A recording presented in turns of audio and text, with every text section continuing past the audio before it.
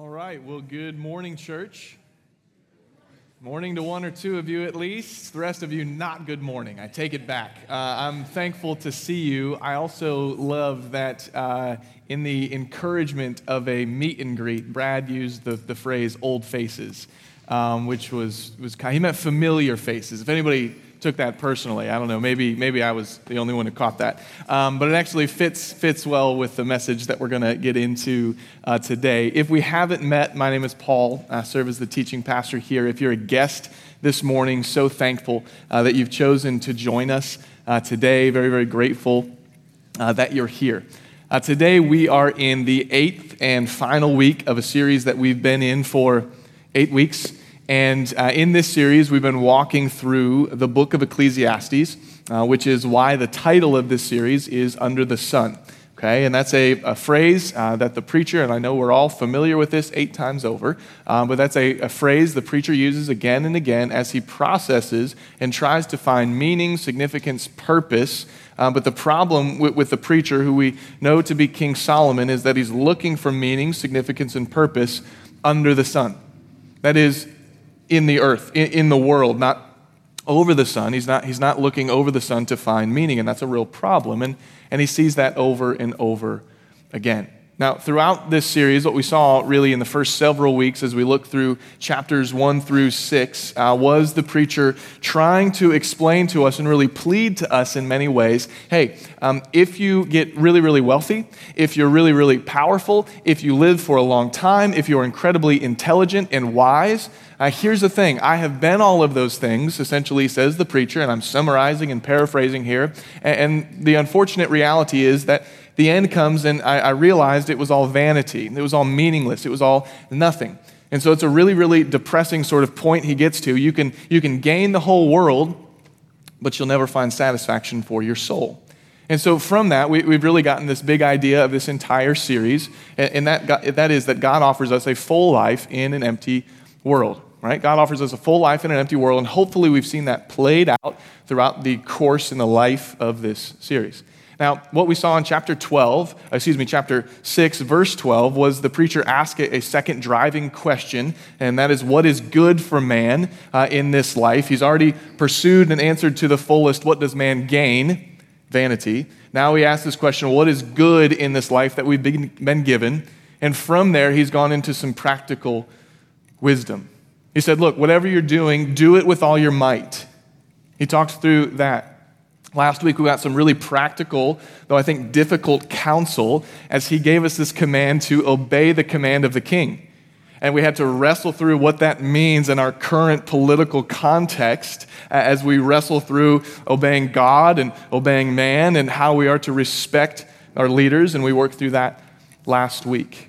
Now, in this final week of the series, the preacher is really summing things up, and he's really addressing, in many ways, young people, which is why I thought it was funny that Brad used the word old faces this morning. But anyway, so he's going to address young people, but as we get there, I think sometimes we have a little bit too narrow definition of young, and I think we'll get there when we get there. And so today we're going to be in chapters 11 and 12. The reason for that is if you just start in chapter 12, which was my original intent this morning, you really miss the context and the idea that he's talking about.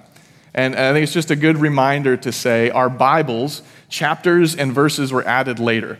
Okay, and so sometimes what happens if we break a chapter in there, we can miss the concept and the thought that the preacher was going toward. And so I'm going to pray for us, and then we're going to get into the text, all right? Father, so grateful to have the opportunity to worship together this morning. God, as we come to a close of this Ecclesiastes series, and I think it's been really a challenging but a good one, God, would you help us see and understand, most of all, above all, beyond all, Jesus, that our significance, our purpose, our meaning ultimately comes from you. And so would you root that in our hearts this morning as we close this series, that our identity is based upon you, Jesus, and you alone. Open your word to us. Help me communicate and teach clearly. Get me out of the way. Jesus, your glory above and beyond all. It's in Christ's name that we pray. Amen. So we're going to begin in chapter 11. I said we won't go into too much detail and too much here in chapter 11 because the real meat of the topic is in chapter 12, but I do, again, want to give us the context. Now, verse 1, chapter 11, he says, "Cast your bread upon the waters, for you will find it after many days. Give a portion to 7 or to 8, for you know not what disaster may happen on earth." And so here we get some practical wisdom. Sounds a little bit confusing at first, but essentially what he's saying is diversify. Okay, if you've got a harvest of great crops, and then you put 100% of that crop harvest on a single ship, and that ship sinks, well, then you're in trouble. Okay, so he's saying, hey, diversify how you're sending things out. Be intelligent in how you're managing your resources, managing your money. And we sort of get this idea that he's talking to people who are really in the throes of life, trying to figure out how to be wise stewards, maybe at the beginning or the onset of their life. Verse 3, he says, "If the clouds are full of rain, they empty themselves on the earth. And if a tree falls on the south or to the north, in the place where the tree falls, there it will be." There it will lie. I mean, that's a heck of a verse there. I'm not sure what to do with that. Anyway, he goes on, verse 4, he says, "He who observes the wind will not sow, and he who regards the clouds will not reap." And so I think when we consider that verse, suddenly verses about the tree falling begins to make more sense. You see, sometimes people, what they do is they'll say, "I'm not sure what to do." They read the clouds and like, what if a tree falls there? That would be, and so what happens is there's a paralysis of analysis in a sense. So he's saying, look, if you observe the wind and don't sow, you're not going to reap anything. Right? If you don't just say, okay, I'm going to act here wisely with prudence, and there's wisdom in verses 1 and 2, well, then you're never really going to have a harvest. And he says, don't overthink it here. Just essentially do something. So again, talking to these people sort of in the throes of life. Now in verse 9, we're going to jump to verse 9. We get to this direct application toward young people. He says, "Rejoice, O young man," in verse 9, "in your youth, and let your heart cheer you in the days of your youth. Walk in the ways of your heart and the sight of your eyes." So that's his counsel. And frankly, my sirens go off a little bit theologically, because when I hear essentially what he's saying here is, hey, follow your heart, what triggers in my mind is what we talked about back in week 1. Remember these two concepts we brought up, weeks 1 and 2, and I think I mentioned them in week 3 as well, existentialism and hedonism. Remember, existentialism was this idea that humans have the authority to determine ultimate meaning in life. Hedonism is this concept that we pursue pleasure above and beyond all. And so what happens is when you combine existentialism with hedonism, you get today's worldview, which says, follow your heart, or the way we like to say it is, you do you, whatever that means to you. And so here when he's saying, hey, follow your heart, all of a sudden it's like, wait a minute, that can't be right. It says, whatever your eye thinks is good, go for it. Again, we have to sort of check and like, wait a minute, is that right? Because this is the Word of God. And in verse 13 of chapter 12, the author actually says these words have been given by God. They're trustworthy and true. And so what then do we do with that? And we remember, too, what Solomon said back in chapter 2, verse 17. As he explained to us all of the ways he pursued pleasure, all of the ways he pursued possessions, what did he say? I hated my life. Painful verse. Verse 17, chapter 2. And then when I consider what the prophet Jeremiah says in chapter 17, he says, the heart is deceitful above all things and beyond cure. Who can understand it? So what really is the preacher saying here? Again, if the word of God is true and trustworthy as it is, and this is his encouragement, what is the balance? Well, thankfully, I believe we get to the balance in the second half of verse 9. He says this, but know that for all of these things, God will bring you into judgment. It's almost like saying, you want to go ahead and do that? Go ahead. Oh, just remember, judgment's coming. It's like, wait a minute, so do I follow my heart? I'm confused here. Saying, look, judgment is coming.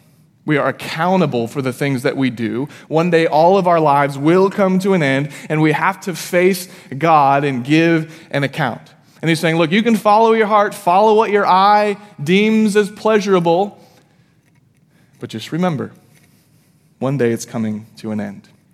And so with that, we're like, well, I don't really know what to do. At least that's me. Right? Where do we go from here? Are we supposed to follow our heart? Are we supposed to do this? Are we supposed to be paralyzed by the future judgment coming? Well, finally then, as this train of thought now flows into chapter 12, this is where the preacher, I think, begins to resolve things. He says this, "Remember also your Creator in the days of your youth, before the evil days come and the years draw near, of which you will say, I have no pleasure in them." So essentially, what he's saying here is, look, you want to figure out life, you want to follow your heart, you want to look to see what's good. He says, this is the key. And this is the most above the sun statement I think we've gotten from the under the sun preacher. Remember also your Creator in the days of your youth. And essentially what he's saying here is remember God before you can't. Remember God while you still can. And I think we see that as we then read verses 3 through 8, which are incredibly depressing. Okay? So let's go ahead. I'm excited about it. I don't know if you guys are. Verses 3 through 8, they say this. It says, "In the day when the keepers of the house tremble, and the strong men are bent, and the grinders cease because they are few, and those who look through the windows are dimmed, and the doors in the street are shut, when the sound of the grinding is low, and one rises up at the sound of a bird, and all the daughters of song are brought low. They are afraid also of what is high, and terrors are in the way. An almond tree blossoms, the grasshopper drags itself along. The desire fails because man is going to his eternal home, and the mourners go about the streets." I know it's getting good here, 6 through 8. We're almost there. "Before the silver cord is snapped, or the golden bowl is broken, or the pitcher is shattered at the fountain, or the wheel broken at the cistern, and the dust returns to the earth as it was, and the spirit returns to God who gave it. One final time, vanity of vanity," says the preacher. All is vanity. And what in the world did any of that mean? Right? So here's essentially what's happening. Diversify your investments, be wise, jump into action, follow your heart. Oh, wait, remember there's judgment. Here's the conclusion. Remember God while you still can, because this is actually a really vivid description of the final stage of life. See, when I was first getting into ministry, I had to supplement my income. And so I worked at an assisted living facility as a nurse's aide, which, when I think back, I think of, man, the people who do that are just incredible, because I don't know how I made it. I was not that incredible person, right? I get grossed out about anything. And there I was as a nurse's aide, like showers and toilets and all of the things, right? All of the things that I think back and I'm like, what happened? Anyway, so one of the things I really actually loved about that job was I would go in and I'd get to know these people, and I did the night shift, and so I would see these people just in their just most lowly state, but oftentimes on their dresser, they'd have pictures of their life. And I remember this one guy in particular, there was a picture of him standing on an aircraft carrier in World War II. Strong, strapping, handsome dude. Behind him, a fleet of Nazi killing airplanes. He was a pilot. I see this picture, I'm like, wow, it's so cool. And then I look at this man. It's but a shadow of that man. Text says, the keepers of the house tremble. This man would look at me and his hands would shake. It said, his strong men are bent, can hardly stand. And I remember, to get him out of his bed, I would have to get a crane, essentially, and strap it around him and hoist him up. It says the grinders cease because they're few. He's talking about teeth. They're gone. Windows are dimmed. This man was actually blind, and so every day I would come in and he'd say, who is it? I'd say, it's Paul, remember? What? To get down real close. So the sound of grinding is low. He couldn't hear. The almond tree blossoms, white hair if there's any left. It says the sound of the bird, one rises. I don't know what happens, but it seems like when folks are really, really old, they just can't sleep, and it's almost like torture. I know some of us feel like we're at different stages of this. And then he gives this final picture. He talks about this silver cord, and on the end of this silver cord is a bowl, and this bowl is really representative of our life. And he's basically saying, look, that silver cord, it sort of glints just barely in the sun, and we never know when that silver cord is going to snap and the bowl is going to come crashing down and life is over. Again, it's pretty depressing. What's the point? The point is to say, remember God while you still can. Remember God while you still have the faculties to do so. Remember God before it's over and you don't really understand what happened, because time and time and time again when I would talk to these people and meet with them, and this was such a good job just for my spiritual growth, they would say, it happens like that. I remember in 1965 when I was doing this and it felt like yesterday. And now it's over and I can't even stand up on my own or chew my own food. And we like to sort of pretend that doesn't happen. But unless something else happens first, it's all of us. Especially young people. As we typically define young, we think we're invincible. We think we're going to be this way forever. And he's saying, no.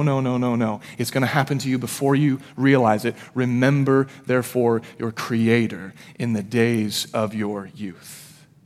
That's his counsel. Again, as we've gone through these 12 chapters of endless seeming thought, this is his grand conclusion. Now, this is really important because I think we could think, well, remember your Creator? That sounds a little bit simplistic. But I think there's far more to remembering than a mental acknowledgement of the existence of God. For example, to help us sort of think through this, a lot of the times, one of my greatest concerns for evangelism and the American church is we like to ask this question, just as an example of how to understand the word remembering. What we do in the American church is we say, do you believe in Jesus? And somebody says, yes. We're like, great, you're saved, right? Here's the thing, demons believe in Jesus. They believe Jesus existed. Here's what's also crazy. The Pharisees, the very people who actually put Jesus on the cross and had him crucified, they believed in the miracles of Jesus because they saw them. Here's something else that's really crazy. The Roman soldiers who were guarding the tomb of Jesus, they believe in the resurrection of Jesus. Why? Because they were guarding him and then he wasn't there. Because angels, knocked him out or something, right? They had to make this cover-up story. So demons believe in Jesus, the Pharisees believe in Jesus, the Roman soldiers believe in Jesus, and we ask this question, do you believe in Jesus? Yeah. Great. It's not enough to believe that Jesus existed, okay? When we ask the question, do you believe in Jesus, the question is implying and asking at a deeper level, do you understand that you're a sinner in desperate need of a Savior? Do you understand that you have something called sin in you that is destroying your soul and has separated you from God? Yes? Great. Do you believe that you need saved from the penalty of that sin? Yes? Great. How do you do that? Well, the only way you can be saved from the penalty of that sin is if you believe, do you believe in Jesus, that Jesus lived perfectly, sinlessly, flawlessly in your place, and could therefore be something we call the perfect, blemishless Lamb of God, to be a sacrificial payment for our sins, my sins, your sins. So do you believe in Jesus? Yes, I believe Jesus took the wrath of God the Father against my sin. And not only do I believe that, I also believe Jesus gave me his righteousness. I believe that God the Father, through faith, my belief in Jesus, sees me as holy, that I'm no longer at enmity or separation with God, but my belief in Jesus unites me with God. You see how critically important those distinctions are? We need to, I think, fight against easy believism in the American church because we might be believing people right on in to hell. Now, that was just an illustrative point. So what's he saying when he says, remember your Creator in the days of your youth. It's a similar concept. It's not a mental assent to remember who God is. See, when the original author wrote this out, this concept of remembering was really a subjecting of oneself to the lordship of God. A remembering of, oh wait, I am not my own. I'm not in control. I'm not in authority. I remember, God, that you are in authority. And so remembering, when we apply remembering to God, what we get is an active submission of all of our self to God in all things. Right? To remember God in the days of your youth is to say, I actively submit myself, all things, to God every single day. That's what this is really meaning. That's what this is actually talking about. Now, where do we go? Where do we go from there? I think there's a couple of things that we have to keep in mind. How do we actually do this? I always think it's so helpful to ask this question, okay, well, how does this change my day to day? Like when we come in and we study the scriptures that are living and active as God promises they are, they should change our hearts. They should change the way we go home. They should change the way we go to work tomorrow, the way we parent, the way we engage with our spouse, whatever. It should change us. So how do we remember our Creator in the days of our youth? And again, I think we can use that word youth a little bit broadly, because if you're still alive, you still got a chance. It's basically the point that's being said here, okay? Number one, I think this. We have to eliminate the sacred-secular divide. Okay, if you're not familiar with that concept, that's okay. I want to explain it to you.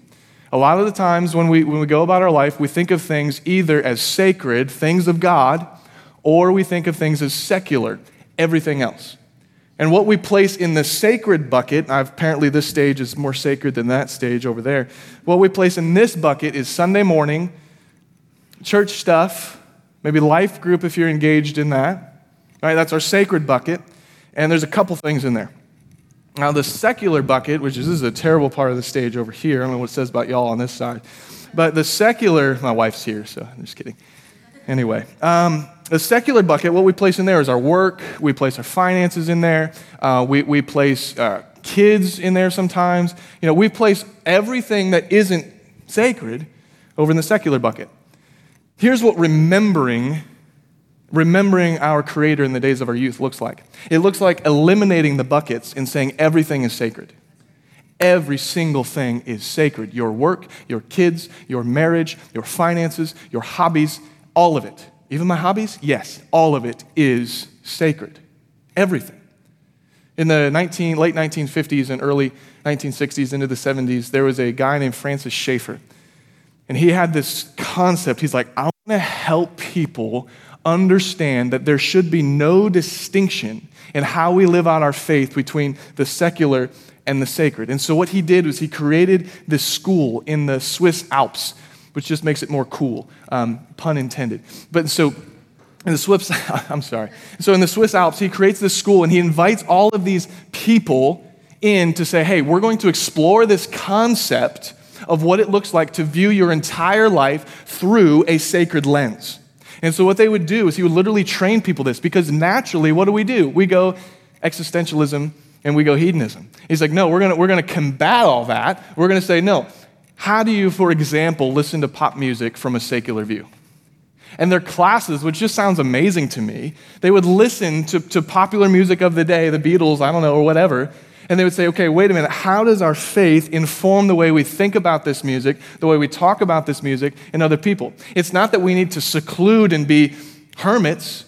Jesus didn't go build a castle somewhere and say, everybody who's with me, we're going to seclude ourselves. No, Jesus went out into the world to engage with the world, but as we engage with the world, we have to have a sacred view of everything we're doing in it. It was literally a school that taught people how to do that, and I think that would be really cool, right? So my question, do you operate in a sacred or a secular mindset? Do you think, I've got the things of God and I've got everything else? I think we need to eliminate that. That's step one as we work to remember our Creator in the days of our youth. I think step two is this. We need to take on a stewardship mindset, not an ownership mindset. A stewardship mindset is one that understands I'm not in control. An ownership mindset looks at our life and says, what do I want to do? How much money do I want to make? When can I get the right spouse? What are my kids going to do? When do I get to whatever, fill in the blank?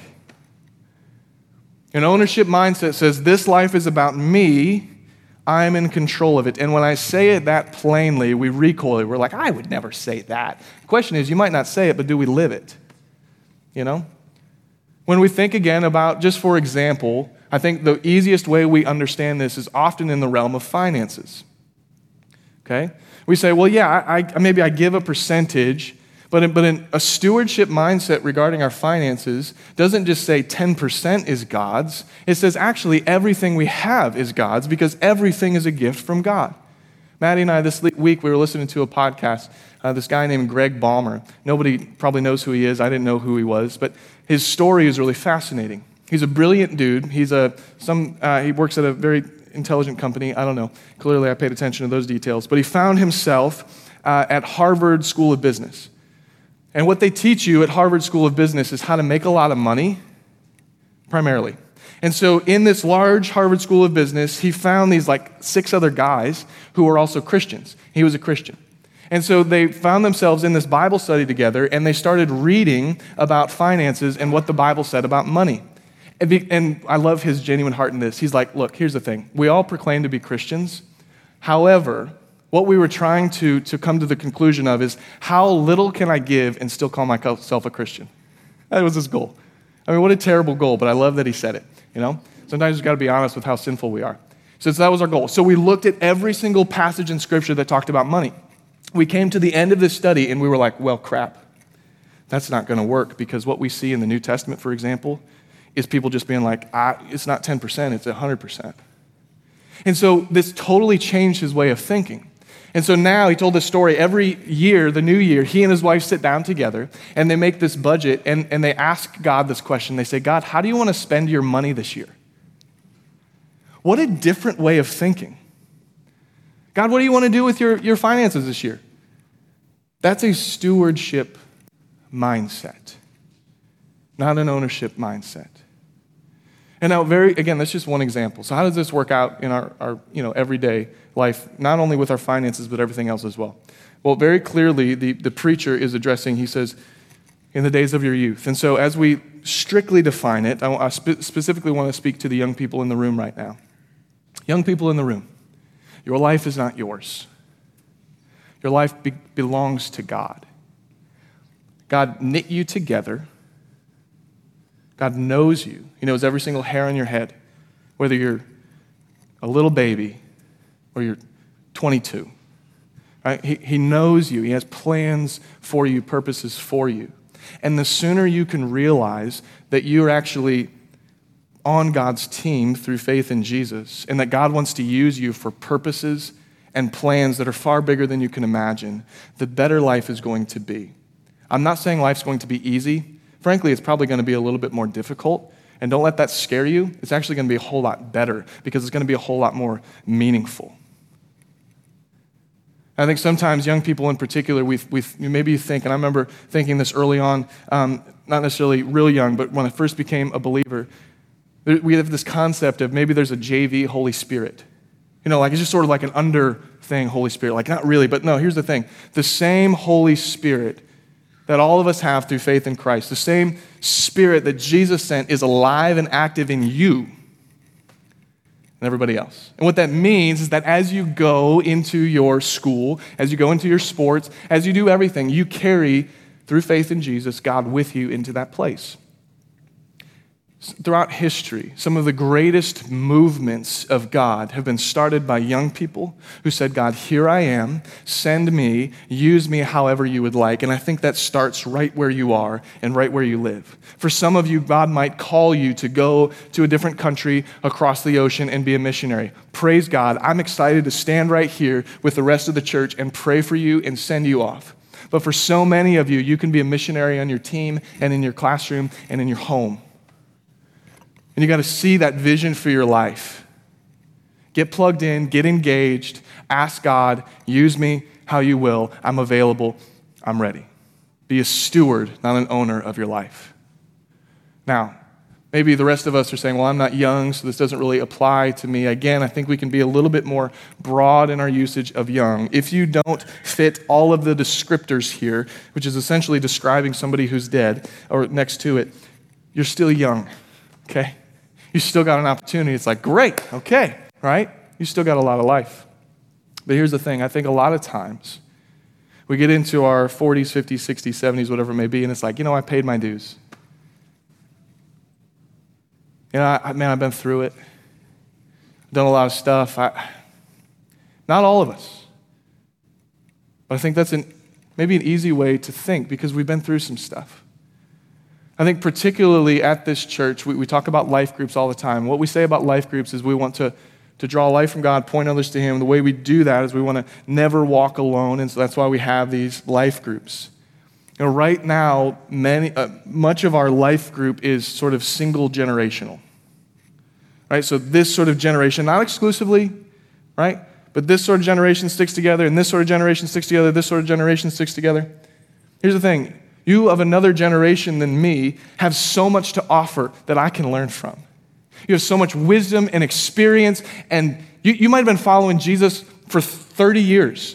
I'm 30. I need your wisdom, right? Other people need your wisdom, need your experience, need your pain, need your hurts, but need the glory of Christ sustaining you throughout the entirety of your walk with Jesus. We need that. We need that. My dream for our life groups is that they would be so beautifully multi-generational, multicultural, multi-ethnic, all of these multi-things, but singularly focused on Jesus so that we can have a rich, beautiful experience of doing life together in the context of life groups. And so a stewardship mindset versus an ownership mindset says that it's not about what's comfortable, because I get that that's uncomfortable. It's a lot easier to sort of group up with people who are like you and a similar age to you. But ultimately, it's about what helps us all follow Jesus. We need each other. We really do. The last contingent of folks I want to talk about this in this stewardship versus ownership concept. I don't know if it's unique to Marion. I don't think it's unique to Marion. But in my time here, which is now a few years, what I've seen is there is a lot of folks who have experienced hurt from the church in particular. There are a lot of folks who have maybe come into the room and we're like, we're just hurting. We've been burned. And if that's you, I want to apologize to you on behalf of the church, okay? It's not the goal, it's not the hope. I pray that this church can be a safe space for you. I'm not going to promise that you're not going to get hurt because I can't control that. But I want to commit to you to say, I want to do everything possible to help you heal, help you recover, help you re-engage. But an ownership mindset says, you know what? I need the hospital, and the hospital's good, but I'm just going to stay right here in the hospital. I'm just going to stay right here in the hospital. I'm a little bit nervous to step out here. I'm a little bit nervous to step out here because when I step out, I become vulnerable to more hurt. And some of us need to stay a little bit longer in the hospital. We need to sit on the sidelines a little bit longer and say, you know what, I'm just watching the game and it's really good and it's really healthy for where you are right now. Some of us, 100% true, stay in the hospital. Others of us, we've been in the hospital for a little while, and I think it's time we start stepping out and saying, you know what, I want to steward the pain that God gave me. I want to steward the experience that God gave me. I want to steward well the grace that I've experienced from God in sustaining me through this hurt, because what that does, church, when we can go through pain and hurt from other people and still know the grace, the mercy of Jesus, that brings wonderful glory to Christ. Because it says Jesus is bigger than our sin and the sins that have been done against us in particular. And man, what a message the American church needs on that. And so wherever you are this morning, right, from a long-term church health, we need healthy balance of serving on a Sunday morning, and we need a healthy balance of sitting on a Sunday morning. For example, it's just one expression. Again, everything is important here. But here, what happens a lot of time is, oftentimes in these conversations I've had with folks who've been burned and they've been hurt, is it's actually a symptom of burnout. So what happens is folks who who jump all in. They're like, yes, I'm in. I'm the church leaders see that, and they're like, great. You know where we need you? In kids. And so then you get stuck in kids, and you're serving there for like 52 straight weeks, and you get out of there, and you're like, what just happened? I haven't seen the light of day in a year, you know? And then you go, I need some break, and it's like, well, no, you served there. That's where you are. And so all that to say, right now we have an imbalance on a Sunday morning. We have a lot of folks who I'm concerned are going to come to me in 6 months and say, hey, I'm hurt. I'm going to say, why? It's because I've been serving every week for forever. It's like, oh, shoot, you're right. Here's the thing. We need more people in order to have more health. So my point, again, that just speaks to Sunday morning because it's a practical thing. And the last thing I want is in 6 months to a bunch of people be coming to me and saying, I'm hurt, you hurt me. It's the last thing I want to do. You hear that? So again, maybe for you need to stay in the hospital a little bit longer. Praise God. Let's meet. Let's talk through that. Some of us need to step out of the hospital and say, here I am, God. Use me. Use my experience. What do you want to do with my life? To close this morning, I just want to remind us of the wonderful, beautiful gospel. Like if we can just focus our hearts and all of this practical wisdom, practical advice, it's all really, I think, fine, good, healthy. But I just want us to be reminded of the gospel, that all of us deserve death. What a bold statement that is. All of us deserve what our sin gets us, which is ultimately death. But God is rich in mercy. He is gracious. And instead of seeing us in our sin, says, no, I'm going to bring you to life through my Son. I have good works for you, putting a new heart in you. Through faith in Christ, your heart is no longer deceitful beyond cure. Through faith in Jesus, you're given a new heart, a new life. You're given new eyes to see the world. I just want to encourage us into that God, through faith in Christ, has newness of life for you, for this church, in this community, for his glory, for his purposes. Let's pray together. Father, I'm so grateful for this series, and it's been so challenging in so many ways, but so helpful in so many ways. It's been hard. There have been hard truths that have come up from your word. God, I ask this morning that you would give us just a gospel centrality. It says, I don't deserve it. I didn't earn it. Jesus, everything I have is because of you, your love for me, your grace toward me, your mercy. God, let that just soak into our hearts this morning. Would you help us as we contemplate the richness of the gospel? Would you help us understand that this life isn't about us owning it? This life is about you, Jesus, and your glory, and you make us stewards of everything you've given us. Our time, our talents, our treasure. You use us. Help us understand, God, that everything we do, whether it's the job we think is pointless or the mundane chores or the cleaning up after your kids for the 17th time in the day, it all has a purpose. God, you're in the details. God, we can glorify you wherever we are, whatever we're doing, whether we're driving, whether we're meeting, whether we're sleeping. We can do it all to the glory of God. God, help us do that well. We need your Holy Spirit to do that well. We cannot do it on our own. Father, we love you. We praise you. It's in Jesus' name that we come to you. Amen.